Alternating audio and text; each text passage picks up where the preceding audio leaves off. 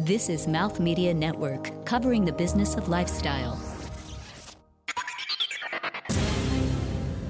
Welcome to Travel is Your Business, everybody. My name is Pavan Ball, and today our guest is no other than Mr. Gene Quinn, the co-founder of T-News, which is a B2B media company and brand which covers the digital travel economy. Of course, we're going to find out about all that means, all the things they cover, and what the travel economy really means to Gene in just a moment, because our show starts right now. My name is Gene Quinn. I'm co-founder of T-News, and what I love about travel is the people, the culture, and the food. And I make a big distinction between culture and food because I love to eat and I love red wine.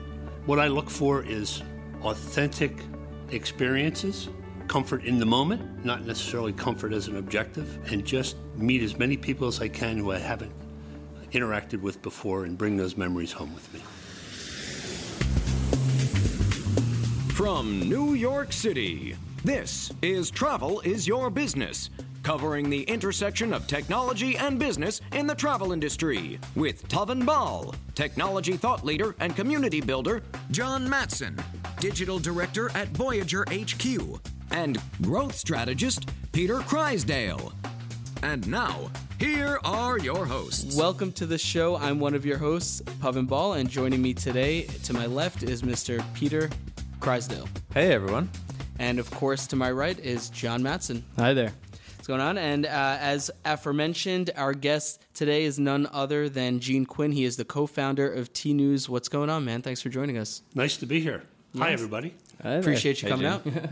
So let's start here, as we like to do, is why don't you give us a brief kind of high-arching 30,000-foot overview of what you do, who you are, and what T-News is all about. Sure. Well, at 30,000 feet, we're still 5,000 to 7,000 below cruising altitude. We're not cruising yet. So please do not lower your tray tables and do not lift your armchairs. It's okay to have your mobile devices on as long as they're in airplane mode. Mm-hmm. With that, T-News is a 8-year-old brand which was created in the depths of 2009's recession to cover the digital travel economy.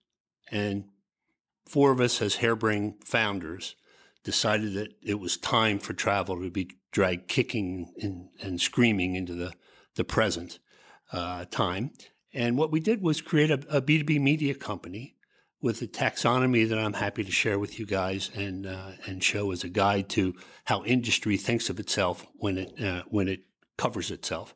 But the opportunity there was massive. It was instantly a global company because of the global nature of the internet. We're a virtual company with no corporate offices, with half of our team based in the UK and the other half based in the US, and loads of contributors and guest commentators positioned all over the world. But in effect, what we do is explain the gearbox of the travel car, or the engine room of the travel ship, if you will. And T-News specializes in the application of technology to the travel experience from the perspective of business people who are trying to connect consumers with that experience. Excellent. So we're going to get into that in just a moment. And before we do, I want to make quick mention that there are some delicious nuggets on the table. What did you bring for us today, man?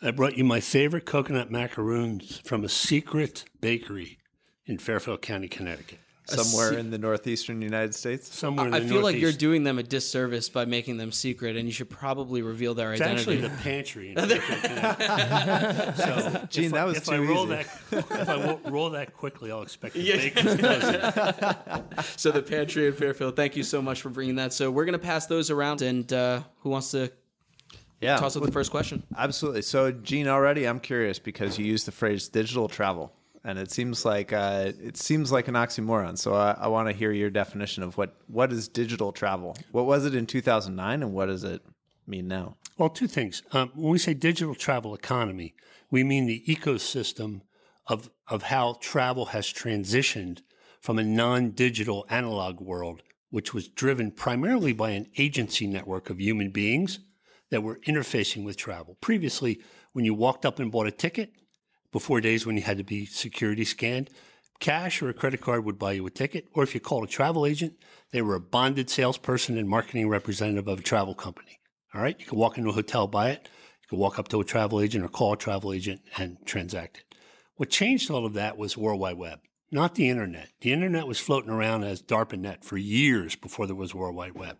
So the commercialization of the internet in 1994 was much easier to adapt widget-based businesses like airplane parts or auto parts than it was to adapt service experiences that required human interaction.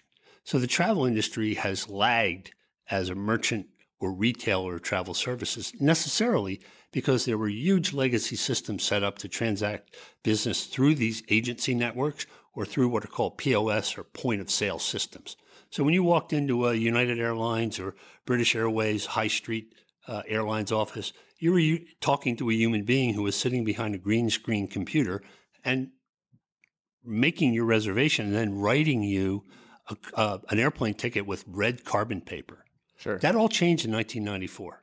So when we say digital travel economy, we're not talking about teleportation. We're not talking about, experiencing travel in your brain. You still have to get there. There are two sides of travel. The analog side, which means you're sitting on the beach or skiing on a mountain.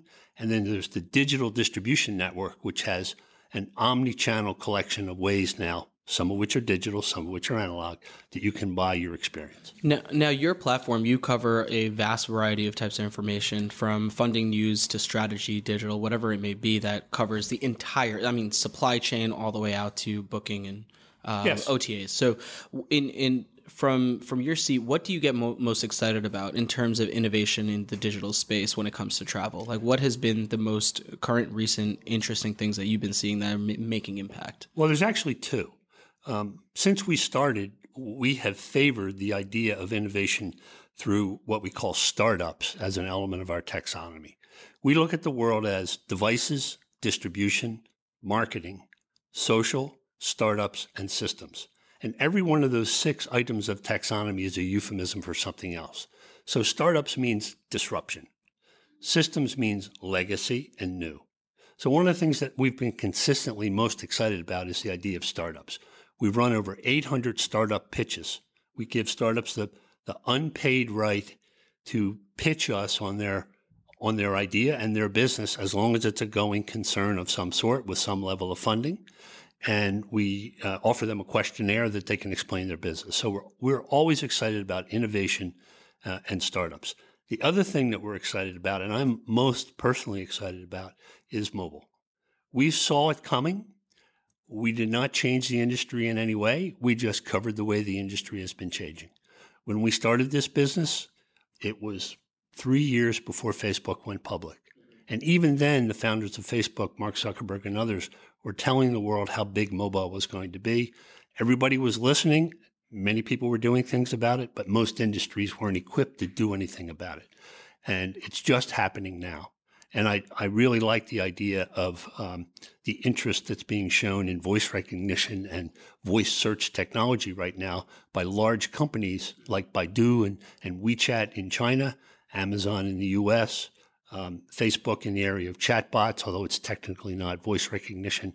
So the things I'm excited about are the continuing thread of startups and voice recognition and mobile technology in travel. Yeah, even in the last 2 years, I think I've started to see a lot of mobile apps that are, or travel companies that are mobile only. You know, it's not like they have a mobile app. It's not even not mobile first. Yeah, it's straight up mobile only. Yeah. I mean, so what trends have you seen? You can call out a specific company if you want. Well, I would say that companies that thought of themselves as mobile first now think of them as mobile centric. Companies that didn't exist at all, now many of them think of themselves as mobile only. So to your point, I'm agreeing with you that large companies that were in transition, they still have many channels of distribution that are profitable and cultural. They can't quite give them up because you can't stop the world from spinning if you're a big company, especially a public company. Investors, shareholders don't let you do that. So you need to manage that migration and transition. So the core of what we do as business journalists is we cover that transition so people are less scared about it. So we like to say there's a dizzying array of confusion and fear and loathing and doubt and uncertainty all the time if you're in business today, because there are so many channels that you have to distribute. How do you get from point A to point D without killing your business at point B and C is a very big challenge for most CEOs at big companies. The startup escape velocity that's required to get a business off the ground as a new business, that's a whole different level of challenge. How do you get from point A to point B? You might argue is even harder to get from point A to point D if you have a going business at point A. It's like, how do you get from point 0 to point A? Yeah, exactly. Well, I mean, you were mentioning that T News has held like 800 startup pitches, and you've covered both larger scale, larger companies, bigger companies, and startups. And startups seem so exciting. Have you found over the 8 years of T News being in existence, kind of a trend in the relationship with startups and those larger companies? Because as they're going towards mobile centric, or basically trying to do those shifts that you're talking about. Is there somewhere that startups have had an opportunity in particular that you found exciting? Or, well, there's at least three perspectives I can offer you. First of all, a lot of people have quit those legacy companies to go create their own company. That's the obvious one. Secondly, a lot of companies have created incubators or accelerators inside of them. Some companies that you may not be familiar with or may be familiar with, who were the technology platforms that the travel agency networks and the airlines use to distribute their products, are called global distribution systems, or GDSs. Companies like Amadeus, Travelport, Sabre. And these companies have a relationship with the startup community that has grown over the last 8 years that we've been in business. Not that we've had anything to do with that direct growth, but we've promulgated that idea. I come out of the media business, specifically the newspaper business for 20 years and the cable television business for 3 years after that. The media business got blindsided by digital in ways that were extremely disruptive to the legacy business, much more so than travel. Travel was able to absorb it because the pace of acceptance of these digital technologies by consumers was a little slower than the almost automatic acceptance of PCs, laptops, mobile devices as media instruments. So things like Twitter and Facebook very quickly with the millennial generation cratered the advertising models around appointment viewing on television and around reading ideas and thoughts printed on the page. So what was your experience with travel prior to T News, and how did you go from working in media to specific focus in travel? Sure. My entry into travel was as I was exiting the traditional media business with the digital division of Tribune Company. We made a minority investment in America Online in 1991, before the World Wide Web was invented, which was 1994. So in that 3-year period, we experimented with a lot of digital products by building on the AOL platform with local services. For example, in Chicago, we created a service called Chicago Online, which was delivered as part of the America Online service. In Orlando and Florida, where we own 2 newspapers, we created a service called Florida Online, which redistributed the content of the newspaper and added interactive things like chat to that. That's very forward thinking. Well, we weren't the only ones doing it. Knight Ridder, for example, the San Jose Mercury News and the Miami Herald, they were already out there as well. But nobody was making the kind of investments that we were making in other people's companies. We invested in minority deals in America Online, Peapod Grocery Shopping, Excite search engine before Google even existed. I think the 2 Google guys were still students when this all happened. iVillage, which was an early World Wide Web service targeted at women. And we also invested in a company called Open Market, which was an early e-commerce platform, and CheckFree Corporation, which was an online bill payment system, all of which converted to the internet when it became possible to do so. So I cut my teeth leaving the publishing business and jumping with both feet into the digital business in the very early days. So where I'm really curious is you mentioned that travel was slower to absorb some of these changes. Was that realization simultaneous to you deciding to start T News? No, it was more gradual than that. In hindsight, it seems like I just snapped my fingers for a podcast. What my transition was discovering through a friendship and a collegial trade association partnership with a fellow by the name of Philip Wolf, who is the founder of a well-known travel research company and conference company called Focusrite. Right. So I cut my teeth on how the travel industry worked traditionally and how it was changing digitally by making an investment and becoming chairman of the board of directors of Focusrite. So I learned at the elbow of Philip Wolf, who has been, he's been the Diogenes looking for a few honest travel people for about 25 years now, since he created the first acoustic coupler connection to purchasing a ticket over a telephone modem Wow. back in the early 1990s. So he's a hero of a lot of people who are young entrepreneurs in this travel space, and is a good friend, and I have to give much credit to him.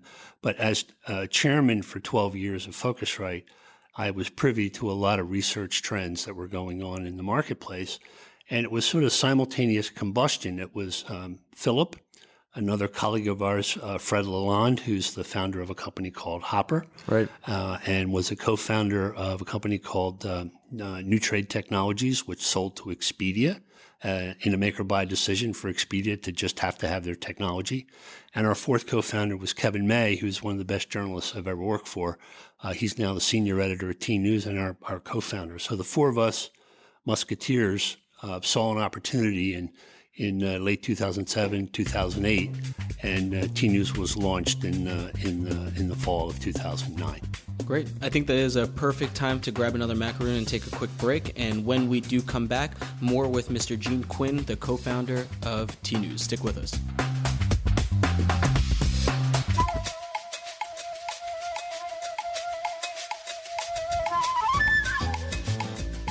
Greetings, Mouth Media Network listener. My name is Davin Riley, and I'm willing to bet you like music.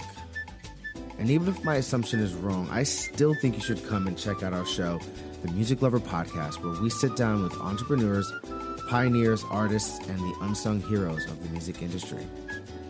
Together, we'll uncover the insider perspectives on some of your favorite companies and artists as we analyze music business trends through a technological lens.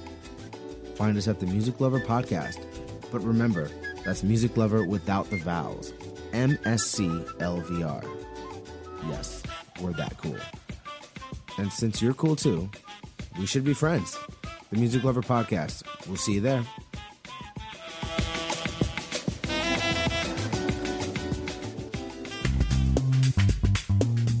Keep up with the show on Twitter, Instagram, and Facebook at Travel Biz Show. That's Travel BIZ Show. Our episodes are available on iTunes and Google Play and online at travelisyourbusiness.com. Plus, there are a lot more great shows on Mouth Media Network. Take a trip to mouthmedianetwork.com to enjoy them all. And remember, we love fan mail. Drop us a note to say hi, suggest a guest, or if you'd like to become a sponsor on the show, email us at travelbizshow@mouthmedianetwork.com. Welcome back, everybody. And of course, we are here with Gene Quinn of T News. So, Gene, I want to dig a little bit more into this idea of digital travel, only to get a sense from you of what you think sort of the major historical periods of the travel industry are as it relates to digitization and technology. Yes. The first great wave was in the mainframe and client-server architecture period. And, that was 20, 30, even 40 years. So Right. I'm not going to belabor that. There were mainframes running huge honking systems like the GDSs. Creation of Sabre. And the creation of Sabre. There were other platforms in broader technology business like Computer Associates and Legion. These were huge computer supplier companies. The ones in the GDS were just targeted to travel industry. Right. What really provided the most fundamental change in the new period of post-World Wide Web Internet was the online travel agencies, OTAs. Right. Companies like Expedia, Travelocity, Orbitz, Booking.com. Taking reservations Priceline. directly over the internet Exactly, instead of with phone. different Yeah. business models, merchant models, pass-through models. So what happened after 1994 and the commercialization of the World Wide Web is that a few entrepreneurs, big companies, ran to the vacuum in that market of how hotels were distributed. Remember, there's only about 200 to 300 airlines during this period and the current period. There's 1 million hotels, and only about 15+% of them are chain hotels. Mostly big brands boutique, like Hilton, Marriott. Most of them are independent hotels. Somebody in your family probably owns a hotel. And I'm not talking about Airbnb. I'm talking about a 12-room hotel up to a 200-room hotel, which is probably still doing business with fax and a pen and paper at the Does front Airbnb desk. count? No. Airbnb is a whole different thing. That's a future wave. But what preceded that, to your question, Peter, was Rich Barton at Inside Expedia and the teams at Travelocity, Terry Jones and Mike Durham, who's the CEO of Sabre, and the other OTAs, Jay Walker at Priceline, the folks at Booking.com in Amsterdam. These folks recognized that there was a vacuum in the marketplace, and they created a new channel of distribution because commerce was now possible through a personal computer. This is pre-mobile. This is laptop.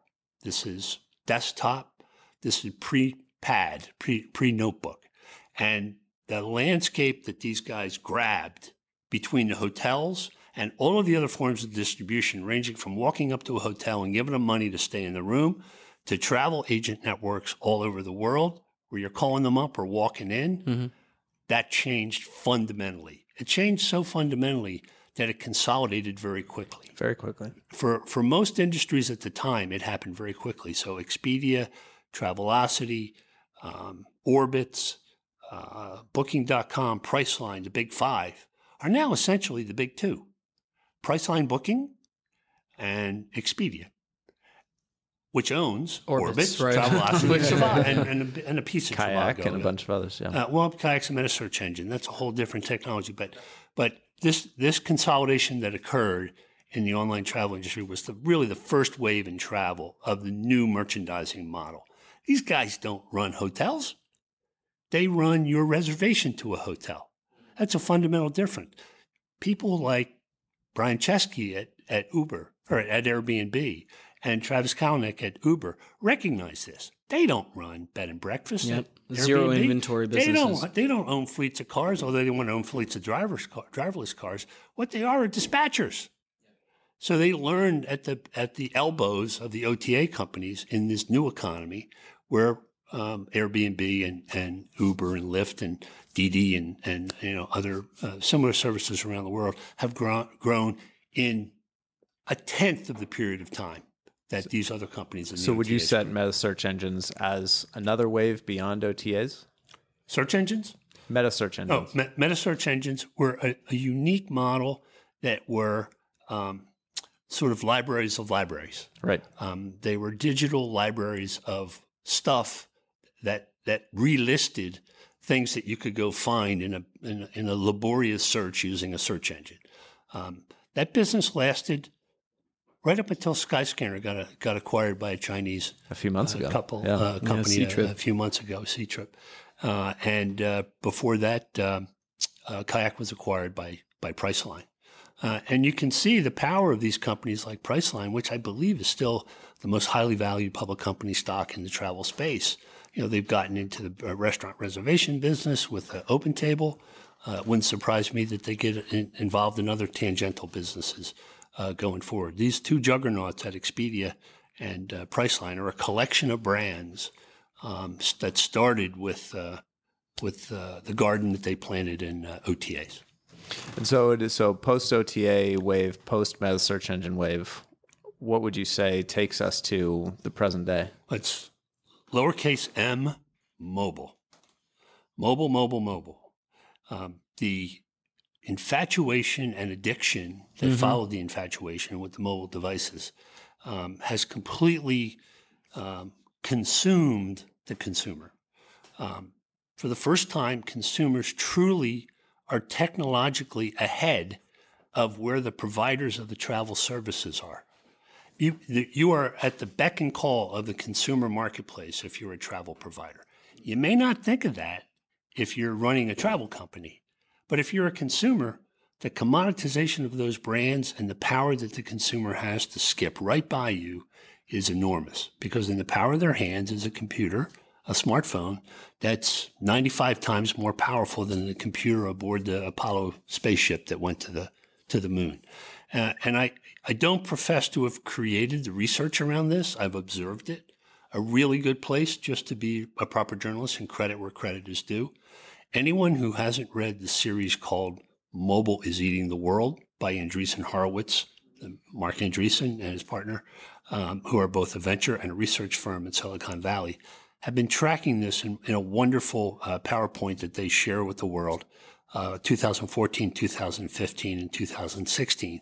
In fact, the 2016 version is called Mobile Ate the World because it's over. Mobile is the center of the electronic distribution universe. Now, earlier you mentioned that you've done, or John had referenced that you have done over 800 of these startup pitches. Are you tracking different trends internally at T News, or do you have any published reports that you're sending out that keeps an eye on the trajectory of the innovation ecosystem? I can honestly tell you, most of them have morphed, and many of them have folded. Mm-hmm. Which is expected, of course. Which is expected. What we've provided is a platform for them to get their word out, but because we don't take an investment position in them, and often the ownership of them changes, including going out of business, we don't follow them. That is a terrific suggestion, and we probably should do a better job of following what comes in the next wave. But no, there's not a handy-dandy resource that we can provide other than the archives of T News. Right, going back and manually kind of placing them. Yeah. And just to be clear, I mean, it's still possible to do it, obviously. The startup pitch we allow them to present is basically an online story. It's an editorial, write. Yeah. It's an online piece of content that they provide in answering our specific questions. Mm-hmm. Are you finding, I mean, to your point, startups go to business very, very frequently, and we all know that. But are you finding, it's something that I've been hearing a lot, is basically these legacy technologies that we've just covered, things like mainframe and, some of the existing systems that OTA is built for desktop before mobile, that they're basically slowing down the process of booking these inventories for startups to be able to work with. So at the end of the day, airline bookings still going to be covered by a GDS or independently with the airlines because it's done through mainframe, which is, although older technologies sometimes scale very well, like telecom, mainframe has had some struggles in terms of inventory management for airlines. That's why so many things happen, right? Based on the fact that there's these, kind of hitches that these startups or these new technologies have to get over, the existing ones have been building off the others, kayaks on top of OTAs and OTAs on top of existing booking that's already there. What do you think would be next? What do you think is the thing that could possibly break down that wall that, for the routing of mainframe, what would be the next thing, do you think? Well, I think the mountaintops are around transportation, around lodging or hospitality, have been taken. I mean, the airlines very seriously are involved in building their own distribution systems. There's a lot of tension between them and the global distribution GDS networks that are out there. The hotel thing has sorted itself out, that the OTA channel is clearly a channel. The walk up to the hotel channel or call the hotel directly is clearly a channel. And the on the bed and breakfast or homestay market, whether it's homestay, which is now part of Expedia, or Airbnb, which is now a huge juggernaut independent, that's fairly well established. Okay, on the transportation, on the ground transportation side, there's still an enormous executive coach business that regionally exists for executive transportation, and then the Uberization of the United States and a few markets around the world, although they didn't make it in China. They had to sell out to Didi. That's pretty much been taken too. There's a large amount of growth, and Uber announced they're going to be going into freight. But if you wanted to start a ride-sharing company or an on-demand ride company right now, you could do it at low cost with you and your buddy, but your prospects for scale and success is over because it's happened. Ditto on the Airbnb and homestay and lodging space. So I think where it's going to come now is organizing and regionalizing through organization the tours and activity space. Yeah. One of the spaces that people haven't cracked yet. In fact, there's a lot of really good technology thinkers out there who have churned through two or three different companies trying to figure it out, is how to put a platform together that makes a 2-hour tour of the Sagrada Familia in Barcelona as easy to book and buy and experience as a snorkeling trip on the Great Barrier Reef in Australia. You would think that a digital transaction can happen there, but remember, in those small businesses that run that scuba diving boat, or that one college professor who walks you through the Sagrada Familia doesn't have a CTO standing behind him or her. That's a high-touch business. And I'm not saying we've maxed out. So I would say that the growth opportunities are going to be service opportunities in what's already built. So mobile services through chatbots and voice recognition technologies that will enable customers to either search, shop, buy, memorialize, or share their journeys by using their voice and their brain rather than their thumbs and their digits to chat into a smartphone. That's more of a pure technology play than is a travel play per se. And that's why there's a story in T News today by Kevin May that talked about a speech that Simon Breakwell, one of the leaders of Expedia Travel years ago in Europe, talked about how Amazon is getting in the travel business through the back door called voice recognition through the Amazon Echo and Dot and Alexa. Alexa, book me a trip. Talking into my steering wheel, talking into the shower and shower head in my home shower, talking into my mobile device. I think there's a new vanguard in voice technology that is going to be an opportunity to sort of link together what's already built. And I'm never going to say never about startups because I'm a huge believer in, I'm a serial corporate maverick. And I left the corporate world to get into a startup myself at age 56. So, if I'm dumb enough to try it at my, wise old age, then people should be dumb enough to try at any age. Never has there been a better opportunity to provide a good experience because experiential purchases are trending way north, right? So people are prioritizing as a whole culturally, investing in experiences, including and mostly travel and food and these types of cultural things over even savings and buying a car even or upgrading an apartment. These are just fundamental value shifts that we've been observing. Now, how much inspiration are you taking from other service industries that just covering from an innovation standpoint? So, for instance, we recently, you're just talking about the Sagrada Familia, massive lines similar to any other tourist destination in a major city. Now, we just interviewed a company called Levy Industries, which is basically queue management software that helps restaurants, when, go to a restaurant, they take your number and then they text you or whatever it is when, your reservation is ready. Similar to those things. Have you been seeing these types of service technologies pop up and make an impact in the travel economy or the digital travel economy? Sure. Well, I've seen it happen in the travel business, callback services like you referenced. I hate being on hold. Yeah. It's an enormous time waster, and the music usually sucks, right? So I love the fact that even if it takes an hour or 2 hours, someone is going to call me back within a reasonable time, or at least a reasonable expectation. It may not be a reasonable time. It may be too late. But I think there's enormous advancement in thinking about how to service people who have bought things digitally. There's a real vanguard there that service providers can build on. It may not be in creating the next walk on the beach experience of a fully discovered planet. Remember, there's been somebody's footprints washed away by the sand on your private beach in Fiji before you got there. Not to be cynical about it. But I paid for it. So I paid for that private beach. You got a good deal. You were delivered on time. And if you had any hiccups, somebody remove the hiccups from your experience, you're a happy camper. So removing the hiccups from that experience is a very powerful service that if it can be branded by the travel service provider, by a white label piece of technology, that would be a fantastic opportunity for an entrepreneur in my mind.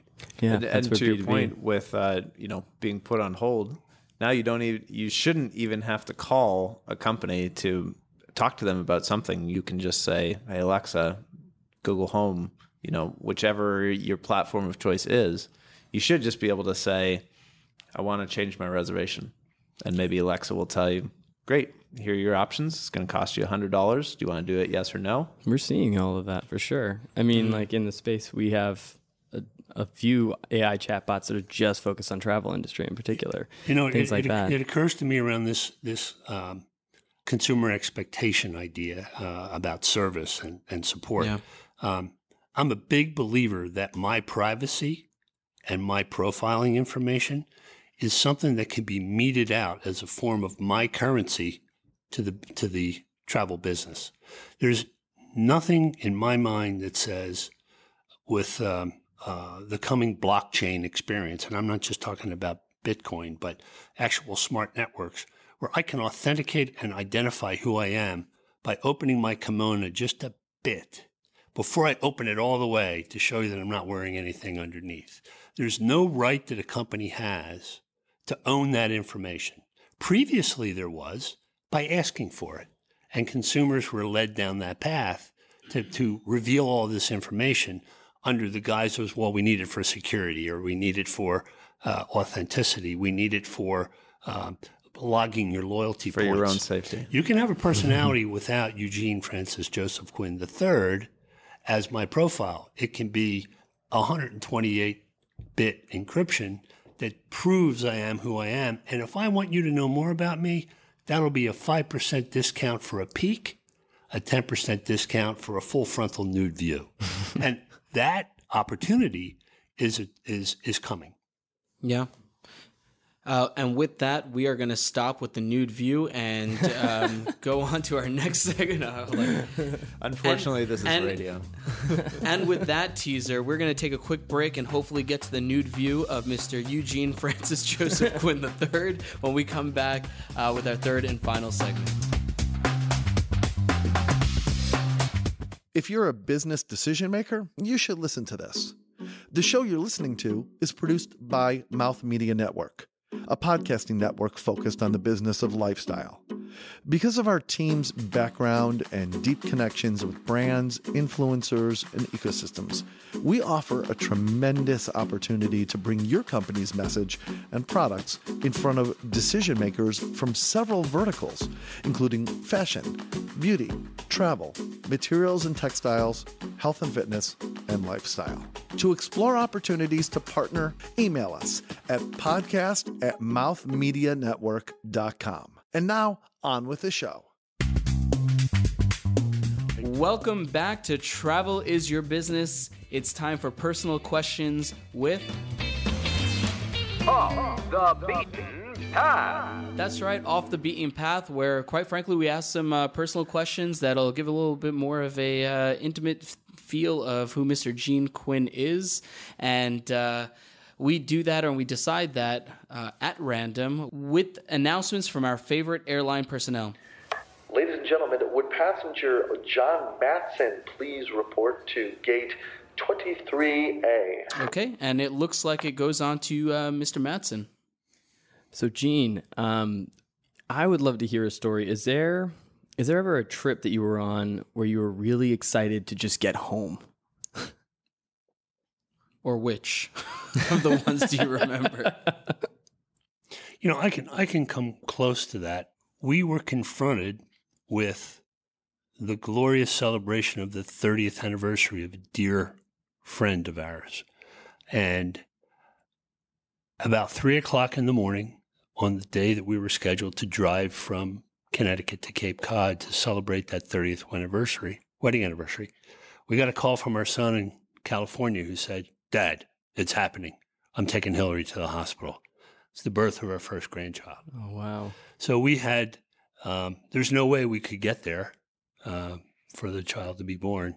So we went ahead and traveled to Cape Cod and changed all the plans to jump on the first flight we could get out to be with our son and daughter-in-law for the birth of our first grandchild. So, yeah, I was fully celebrating in one place, but my mind was elsewhere for the birth of my grandson, Kieran, one of the oldest of my 3 grandkids. That's great. All right, and up next is... Attention, ladies and gentlemen, would passenger Pavan Ball please press your call button for the flight attendant? Okay, looks like me. So, Gene, I'm curious, going back to childhood, when you first started observing planes in the air, just flying overhead, what types of imaginations came to mind and things that you really thought of what that meant and where they were going? And then in turn, when you did get on a flight for the first time, how did that compare in relation? Sure. I can tell you, I wasn't west of Pittsburgh. I grew up in the Philly area. It wasn't west of Pittsburgh till I was 26 years old. So I was a car traveler, not an airline traveler as a kid. Right? I grew up in the outskirts of Philly. Nearby where we lived was a private aviation field. No jets, just Cessnas and maybe a couple of Beechcraft.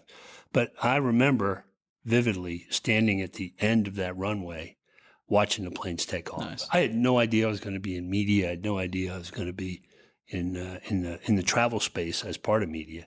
But there was just something glorious about it. Rolled down the runway and all of a sudden they were in the air. How did that happen? And it wasn't until I had physics class in high school that I really understood how it happened. So it was, kind of an awakening to me to understand how the aerodynamics kept them up. But that was more the curiosity as how the plane stayed up, not so much what the business was about. Always thought that was kind of cool. And how does that compare now, the feeling and emotion of actually going into a flight for the first time? I'm not a car guy. I'm not a plane guy. I'm a fisherman, so I love fly rods. But I'm not a gear guy per se. I mean, smartphone's cool. I mean, I have one. I know how to use it. But there's something special about when an airplane takes off and when it lands. I'm never scared. Mm-hmm. It's just, it just feels like you're going somewhere. And when you come back, it's like a roller coaster ride. I mean, taking off is usually a piece of cake, but coming back's not always a piece of cake. But I always get excited when the plane takes off. Not nervous, just excited. And then when it touches down again, I'm always trying to feel that bump when the wheels first touch down. So to me, it's the most visceral part of the journey. Not the most spiritual, certainly not the most fun, but it's always a visceral feeling that when you feel the bottom drop out and return. Mm-hmm. Attention passengers, would Peter Crysdale please pick up your luggage at the information counter? And our last question, of course, goes to Peter. So, Gene, we've been talking a lot about the constant march of new technology, innovations. What do you do? Where do you go to kind of get away from that? Do you have a favorite destination? Yeah, I have 2 favorite places to fish. One is the Henry's Fork of the Snake River, just below Yellowstone Park and just above Idaho Falls, Idaho. It's one of the most glorious watersheds in the country. And my second best place to fish is the next place I fish that I have not visited yet. So I have my own bucket list of where I want that to be. I've fished all over the world. All right. And they're all special. But the place I haven't seen, that's on my top 2 list. What's your next on your list? I can't tell you because I haven't planned it yet. Mm-hmm. But it'll probably be Atlantic salmon or steelhead trout somewhere above the 42nd parallel in either Northern Europe or Northern Asia, actually. And do you keep what you catch? Most of the time I don't. I keep some saltwater fish. I love fish. I think it's a very healthful way to eat. But most freshwater fish I toss back. Wow, that is fantastic, and it's a great way to end off this episode of Travel is Your Business. So, before we end off, is there a final thought or reflection piece that you want to provide, whether it's on this or just overall your experience in the travel industry, and as well as what's the best way to connect with you or the things that you're doing? I made some remarks last week in Shanghai at the ITB trade show, the inaugural ITB trade show, a large German travel trade company. And the theme of the speech was voice technology and mobile. So I truly believe that we've only scratched the surface of the form factor of computing that's possible on a mobile device. The mobile device is a better page-turning device than the browser was on the desktop, but still, it's not very intuitive. And I think there's a vanguard that we have not yet breached that's coming, and that will be through voice technology. The connection of your semantic brain to what you ultimately want from a machine learning environment that can actually get you there more quickly without going through 19 to 37 searches, which Expedia or Google, depending on who you're talking to, say you need to go through in order to get to your final destination, quote unquote, to what you want to buy for your trip. There should be a more natural way to do that. So I think speech technology, which you're starting to see at Baidu Search in China and WeChat, which is the Facebook of China, search and interactions on their social media network, you're starting to see that. And part of the reasons for it is the Chinese alphabet is so complex and so hard to type and figure out.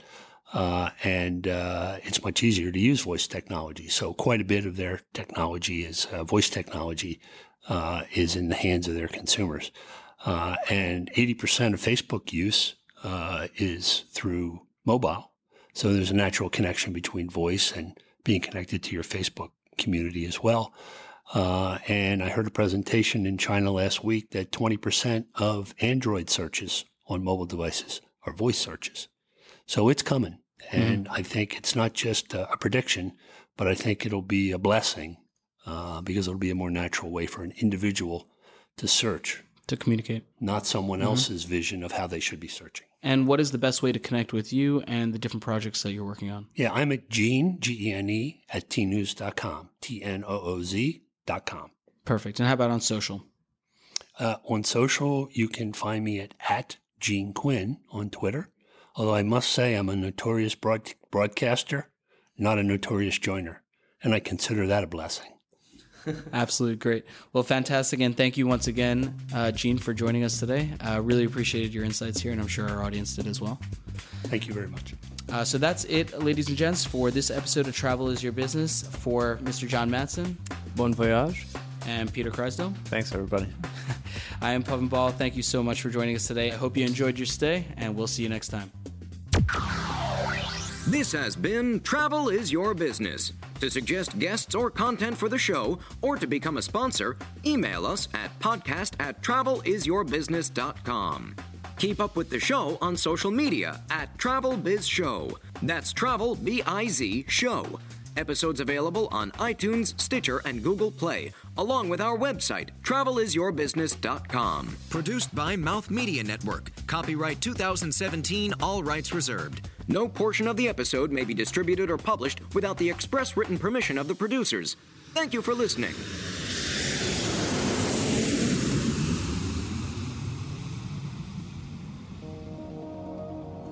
This is Mouth Media Network, covering the business of lifestyle.